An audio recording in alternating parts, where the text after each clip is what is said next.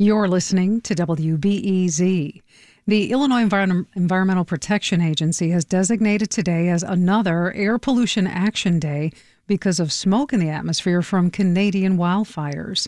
Bad air quality has affected our region repeatedly this summer, and it's one of the many ways the impact of climate change can be felt locally. Elizabeth Moyer is an associate professor in the Department of the Geophysical Sciences at the University of Chicago. She joined me for a conversation about the connection between climate change and air quality. Climate change is almost certain to increase wildfires. It's a very straightforward relationship between temperature and the tendency of vegetation to dry out. When you get those conditions where vegetation is dry, it only takes any kind of spark, lightning, human-induced, and you'll get a fire.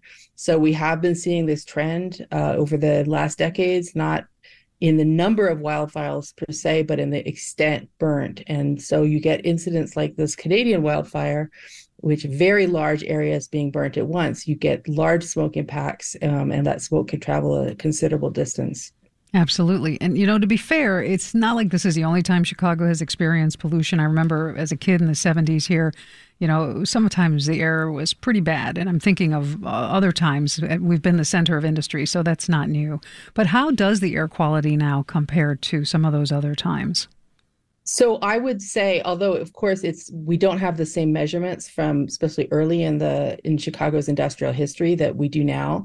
But when you have had these unhealthy air quality alerts, that was actually the norm for times when industry was in full swing before the Clean Air Act. So the issue now is partly that we have a much greater appreciation for and demand for clean air, and we also have more clean air. And so when we do see one of these episodic increases in fine particulates, we really notice it. In a way, it's terrible because of, climate change is bringing new changes that are unpleasant for people in Chicago, but it also shows us how much progress we've made. The air quality situation is especially worrisome in some of the communities that are disproportionately affected by air pollution. I'm thinking of especially on the south and west sides of Chicago. Does the wildfire smoke kind of compound the pollution problems that those neighborhoods are facing already? It does compound the problems, but also our days of maximum peak wildfire smoke have been substantially above the norm for anywhere in Chicago. So the days when it has given us really unhealthy air, it's dominated by wildfire smoke on those days.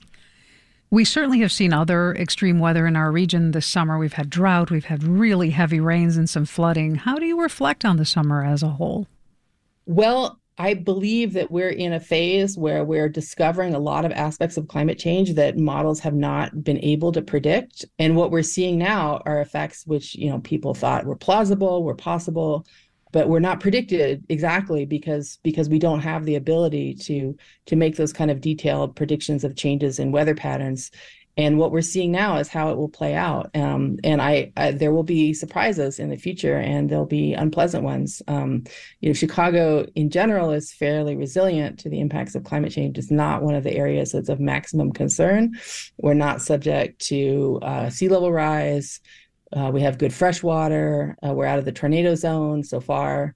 But there'll be other aspects of climate change that are new, that were unforeseen. And in the next decade or two, we're gonna discover what it's all about.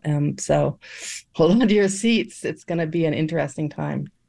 That was Associate Professor Elizabeth Moyer from the University of Chicago, speaking about the connection between air quality in Chicago and climate change.